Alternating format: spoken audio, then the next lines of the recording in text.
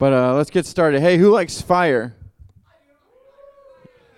Okay, that's quite a few. West Virginia, so, figured probably a lot of people like fire because, you can burn stuff here. Yeah, you can burn stuff. What, like have a fire outside and, like, throw some water bottles in there.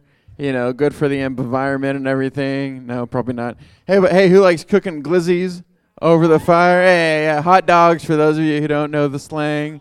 Toast some marshmallows for some s'mores, right? Or maybe you're not like the outdoor fire people, but like the fireplace inside, with your couch and your hot chocolate and your Christmas movie going. Anyone ready for Christmas movies yet? Whoa, hey, dang, way more than I thought. That is crazy. Yeah, so, fire's pretty great. Fire's used for a lot of other things that, besides toasting marshmallows and watching movies with, like it's used for, forming and welding things together that we need for things like cars and houses and buildings, right? So it's like useful for very good things like that. It's also like for welding pieces of metal together or wires for things like our phones, tablets, laptops, things like that. And then also, like things that kind of make our lives more beautiful, like purifying like metals and stones for that so that we can have like rings and jewelry and stuff like that. So it's used for a lot, So even if your hand didn't go up for like loving fire for in and of itself, we still benefit from things that were made with fire like every single day.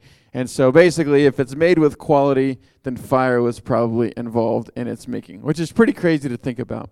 So one thing that I learned about recently in preparing for this sermon is forging as well. Has anyone ever forged anything? Really? Dang, that's crazy. Okay, so I didn't expect anyone to have done that. That's really awesome. Forging is like pretty cool from what I've seen like recently. And yeah, so let me just explain forging a little bit to you. So from what I can tell, and maybe they can correct me afterwards or explain it better, but you take whatever metal, usually steel, and then you put it into this super hot furnace. And what I saw was that generally the temperature of the furnace is anywhere between 1,400 to 2,400 degrees. That's really hot. I've never been anywhere close to anything that hot. We would all die if we were any close to that fire. So these guys, like they put the steel in, they use these like really long tongs, right? Am I good so far? They take they take the steel out, they put it on this table, and then they like hit it many times with this hammer to start shaping it into like a sword or something, right? And then after about 30 seconds, it cools off, and then they stick it back in the fire. And then they repeat this process until you have what you want, right? And so I read that it could take up to even like 75 hours of putting it in the fire, taking it out, and at 30 seconds per into the fire, that's a lot of heat. That's a lot of being put into the fire. And so with that, it just was something that I thought about because tonight we're talking about fire. And so like in our lives, if you kind of take being forged as an analogy, there are things that we are forged in as well, right? I was talking to Whit and Josh about this the other day, and they were saying like college. When I asked them, hey, what do you think about when you think about going through fire? And they said, it makes me think about college. And so in college, right, you guys are all in college, and so you guys know how much of a forge it can be, right? On top of, like, the classes that you have, like, there's, like, sometimes expectations from parents to do well. Sometimes there's, like, pressure from, like, scholarships or, different things here and there, like honors. And then, just in addition to that, like, for a lot of us, it's a big change, right? We were home for 18 years of our lives, then all of a sudden we're on our own, and we got to figure stuff out. And so, like, just a big change like that can really help, like, shape us and form us and be like a forge. And so, is this making sense so far? Can anyone relate to this? Yes? Some of you guys? Okay. Well, maybe it's something else, not college or like a sport that you played or something like that to where, your two-a-days were just like you went from being this huge, unmuscular freshman to like this chiseled masterpiece your senior year because your football coach was crazy and made you like work out until you threw up every day. Or something else like music, I know you guys have like juries and recitals and all these things where you just go, and then it's like you're beating yourself to death, and then you're this like amazing musician at the end of college. So basically what I'm getting at is that anything that is in life that has quality went through some sort of fire, including us. When we get to the end of college, we'll have this degree that someone will think that we're hireable, right? They can see that we've been through some fire, and they'll want to hire us, partially just because of that. So Jesus knows this too, right? He knows that in order for anything to be quality, it has to go through some fire. And so we're going to talk about that with Jesus. In Matthew chapter 3, John the Baptist, the prophet who was alive before the time, right before and with Jesus, he came to prepare the way for the Messiah, Jesus. And this one occasion, he's preaching to people about confession and repentance, and people are getting saved, basically. They're turning back right with God, and he's baptizing people, and it's this really cool thing going on that he's preparing the way for Jesus to come. And so this is something that John says at one point during his ministry. Matthew chapter 3, verse 11. I baptize you with water for repentance, but after me comes one who is more powerful than I, whose sandals I am not worthy to carry. He will baptize you with the Holy Spirit and fire. So we'll talk a little bit about being baptized in the Holy Spirit later, but we'll start off with being baptized in fire. But before I do that, I'll pray, and then we'll get into it. Father God, thank you, Lord, for, just this time to be together, this time to worship in a little bit, and, just learn from your word who you are and see more of you and what you want for our lives. God, I pray that you would speak through me and speak to everyone here, and would you help us see more of what you want. We love you. In your name we pray. Amen. Cool. So it says, he will baptize you with the Holy Spirit and fire. What does that mean? Well, at first, when I read being baptized with fire, that made me think like, oh, yeah, like being on fire for God. It's like being really passionate about spending time with him and, doing things for him. Well, although I think that's a good thing to do, I don't think that that's what is meant in this passage specifically. And what it actually means is being put through the fire, which totally changes the context of this and is in line with some of the things that we were talking about, like the forge and college and all these other things. So the fire of Jesus in this context is something that purifies and forges us. And what I think this passage is getting at, and this truth that we see from what God wants to do in our lives, is that Jesus desires to actually allow us to go through difficult things in order to make us more like him. He allows us to be tested, and he uses that process so that we can be more useful to him as well, in the sense that you would, same way, put the steel into the fire and then you shape it, Jesus, so it can be useful. Jesus does the same thing with us. Charles talked a couple weeks ago about the gate and the path, and he, about how Jesus is the gate that we need to go to in order to have a relationship with God, and also the path that we walk on in order to, as we have relationship with God. And I was just thinking, and it kind of seems, I wonder if that this path that we walk on actually might get smaller the longer we walk on it. And throughout our lives, the more we walk with Jesus, the less we're able to take with us.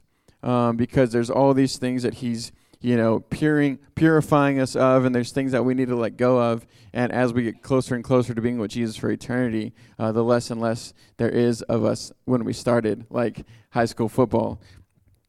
And so, and the reason is because I think to walk with God, it requires that we be pure, because to have a relationship with a holy God means that we have to be holy ourselves, and that we have to be living in obedience to what he's commanded us. And so to have communion with Jesus requires purity. And some of this burning away, you could say, that Jesus does throughout our lives might actually take some of our cooperation. So, for example, if you have a friend who's like being stupid, living in sin, doing things he shouldn't be doing, then part of your purifying process might be actually talking to that friend about what he's doing and calling him to live in holiness, which would be a very difficult thing to do. And so as you talk to them, it will require some self-denial on yourself about what will they think about me, how could it affect our friendship. Or maybe it's something like going on one of these mission trips. You're not sure about if your parents are for it or something like that. And saying yes to Jesus might mean saying no to your parents, which would be very difficult as well. But that might be something that the Lord's putting in front of you also, to say, deny yourself and say yes to Jesus, even when that's uncomfortable or difficult. And then there's like other, I can think, everyday things that a lot of you guys probably deal with, like cheating on exams, or like social media that will like lead you into sin, or like honoring people when like they're being dishonored. That's happening like all around us all the time, and to like go contrary to that is like to go contrary to like what the world says like we could and should do. And so, doing that would definitely take a lot of self-denial, and like it would be uncomfortable, and it wouldn't like people wouldn't like you basically for it, but it is and can be used as part of like the Lord's purifying process in our lives. And so in addition, to like us cooperating with God in this way, going through the fire is also, I think, can be a witness to others. So Sean shared last week about how, being a troubler for Jesus might require you to ruffle some feathers? Rustle? I don't know. There's some disagreement in there. To like make some people upset, maybe. Not like on purpose, but because you're standing up for holiness and like what's right.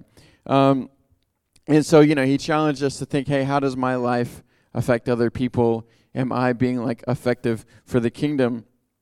And I think that us living a holy life or not actually can impact the way that people view Christianity. There's a guy named G.K. Chesterton who said this one day. He said, "The Christian ideal has not been tried and found wanting. It has been found difficult and left untried." I think that's really true, but I think also the opposite might be true, at least in the U.S. or Morgantown or WVU right now, in the sense that I think people might think that walking with God is too easy, too boring, and that the reward is not there. And what I mean by that is I think there's a lot of people who claim to be Christians who aren't surrendered, and they're not living holy lives, and they're not chasing Jesus. And the picture that paints to the outside world, who's, I think, since we're created to give our lives entirely to something or someone, they chase after other things that seem to be more promising of reward and demand more of them. And I'm not saying anyone in here is necessarily in that boat, but I do think that it's something that, being aware of that reality, we definitely need to pursue Jesus as hard as we can to make sure that we're giving the world a good example of what it means to walk with God, that it's both demanding of our lives and that Jesus as a reward is totally worth it. Because like with college or like, I don't know, like money or relationships or entertainment, like there's a lot of other things that we like through suffering in order to gain those rewards prove that those things to us are worth the suffering. And so if people on the outside can see that the suffering for Jesus is worth it, then like they might actually stop and ask us like, hey, like, why do you go through all of this? Like, what's the point? And then we will have an opportunity to share about the worth of God compared to all these other things that people go after.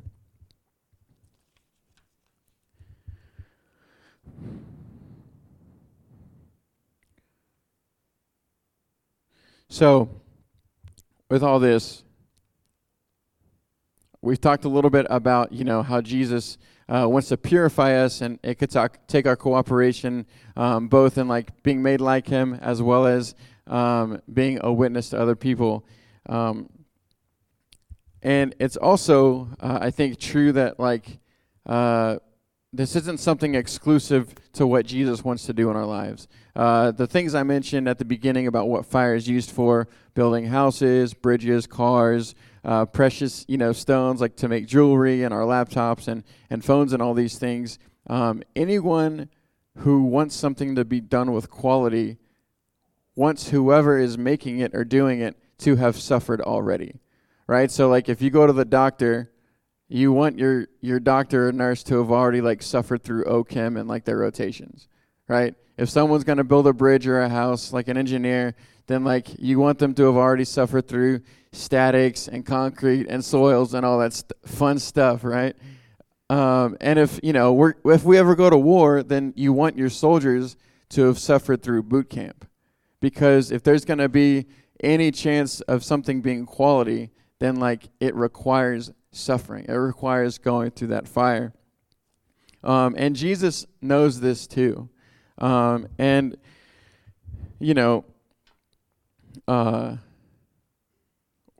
like he's not just wanting us to be like pure so that we can be like him, which is huge, but Jesus also has a mission that he's trying to accomplish. If you guys haven't looked around yet, this campus, this world is in huge need of Jesus, like Charles was talking about as well. Some of you guys have been saved out of some super terrible lives before knowing Jesus. And there was definitely someone, either now or before, that led you to Jesus that God used in order for you to know him. And his mission is still the same, and his method for reaching them is you guys, his followers. And so in order to be made, you could say, battle ready for the Lord's mission, it's also going to take some suffering. And so some of the ways that you can do this, conversation with friends toughens you up about sin. Saying yes to Jesus and saying no to other things or people toughens you up. Honoring people in the midst of dishonor toughens you up. Going out to booth and talking to random people about Jesus, that'll toughen you up for sure. Even like if this isn't where you're at yet, reading your Bible on campus, that could just do something in you and for you that's like, if you're not used to it or comfortable with that yet, that'll make you more bold. And so in all of this, Jesus is desiring that we will be like that steel that's put into the fire and taken out as a tool for his service. And so we need to be willing to do that, both in the cooperation, like I mentioned, as well as just like coming to the Lord and saying, Lord, whatever you want to do with my life, whatever suffering you might have me go through in order to be more like you and be used more for you, I'm willing. I want to be as much like you as I can. You're worthy. You're worth the chase. And I give you permission, quote, as if he needed it, in order to do this in my life. And the cool thing about this is that we don't do this alone, and we're not the first ones to do it. And in fact, Jesus actually did it himself. So Jesus, he, for all of eternity, was with God the Father and the Holy Spirit. And then, one day, humanity needed saving, and only Jesus could do it. And so in humility and love, Jesus left heaven to come and be a man, and he suffered. He was, as being the embodiment of truth, he was not believed. He was accused of lying, even by like the religious officials at the time. And being like the best friend ever, he was still rejected and betrayed and denied by like even his closest friends. And then ultimately, we know from the Bible, from his word, that Jesus, in humility, gave his life on the cross so that we can know him. And so in talking about going through the fire and thinking, oh man, like, am I able to do this? Or, where can I look for some some fellowship in the suffering, even to Jesus. He's done this, and he's paved the way for us to do this as well. And he didn't just do it like begrudgingly. Hebrews 12, verse 1 through 3 says, "Therefore, since we are surrounded by such a great cloud of witnesses, let us throw off everything that hinders and the sin that so easily entangles, and let us run with perseverance the race marked out for us, fixing our eyes on Jesus, the pioneer and perfecter of our faith. For the joy set before him, he endured the cross, scorning its shame, and sat down at the right hand of the throne of God. Consider him who endured such opposition from sinners, so that you will not grow weary and lose heart." When we go through the fire, we are in fellowship with Jesus. When we say no to sin, we are in fellowship with Jesus. When we are rejected by others, we are in fellowship with Jesus. When we do these things with joy, we are in fellowship with Jesus. Jesus went to the cross so that we could be with him for eternity and to be like him. How can I think anything is too tough or costly when he has given such great of a price? And so, like I said, tonight, the message short that I wanted to share with you guys was just about fire and what Jesus wants to do by putting us through suffering and allowing testings and trials to come into our lives. And tonight we're going to worship a little bit just in response and as we, just like process through some of this stuff. And honestly, just to give God the worth that he deserves because he is worthy, and it's just good to worship him. And we give so much time to so many other things that tonight we really just wanted to have some time to fix our eyes on Jesus and praise him for who he is. And so, band, y'all can go up while I share this last couple things. But yeah, I challenge you guys and invite y'all both now and during worship and over the next few days, just to say yes to Jesus and whatever he's putting before you. So if it is any of those things that I mentioned, if you know of a friend who you need to talk to about their sin, if you've been feeling like you want to go out to Booth and evangelize to people, or, if any of those things about like honoring the dishonored or, being honest on your academics or things like that, say yes to that. And slowly and surely the Lord will begin to chip away things that keep us from honestly being more like him and as useful for him as we can. And and remember, while we're doing this, we're not doing this alone. We have friends who we can suffer with or we can walk with as we do this, and we have Jesus who has gone before us in order to show us how to do it. And he's going to be with us, and he does it for our good because he loves us. It's just really encouraging. I don't know, this passage was challenging and convicting to me, and I just wanted to share a little bit with you guys about it. And so as we transition into worship, we're going to have a few people share a couple things, and we're going to have a much longer time of worship tonight. Just a couple things that, in addition to what is going to be shared as we worship, that I wanted you guys to think about is just a couple things. One is like in the same way that you guys came to college thinking about, oh, hey, like, what do I want? This degree, money, happiness, whatever it was. Think about that with the Lord. Think about what you want your life with God to look like. 10, 20, 40, 60 years from now, what kind of person do you want to be? What are the things now that you do that you don't like because they hurt God that you want to get rid of, that, you want to have, mastered way before 60 years from now? So just dream with God is the first thing. And then the second thing is, reflect on both, when was the last time that I did something that was, made me uncomfortable for the Lord? And how can I go about doing something even if and when it's going to be costly or difficult or uncomfortable? We're going to worship. I hope you guys were stirred. To start off our worship time, Evan is going to come up, and he's going to share something to lead us into this time of worship.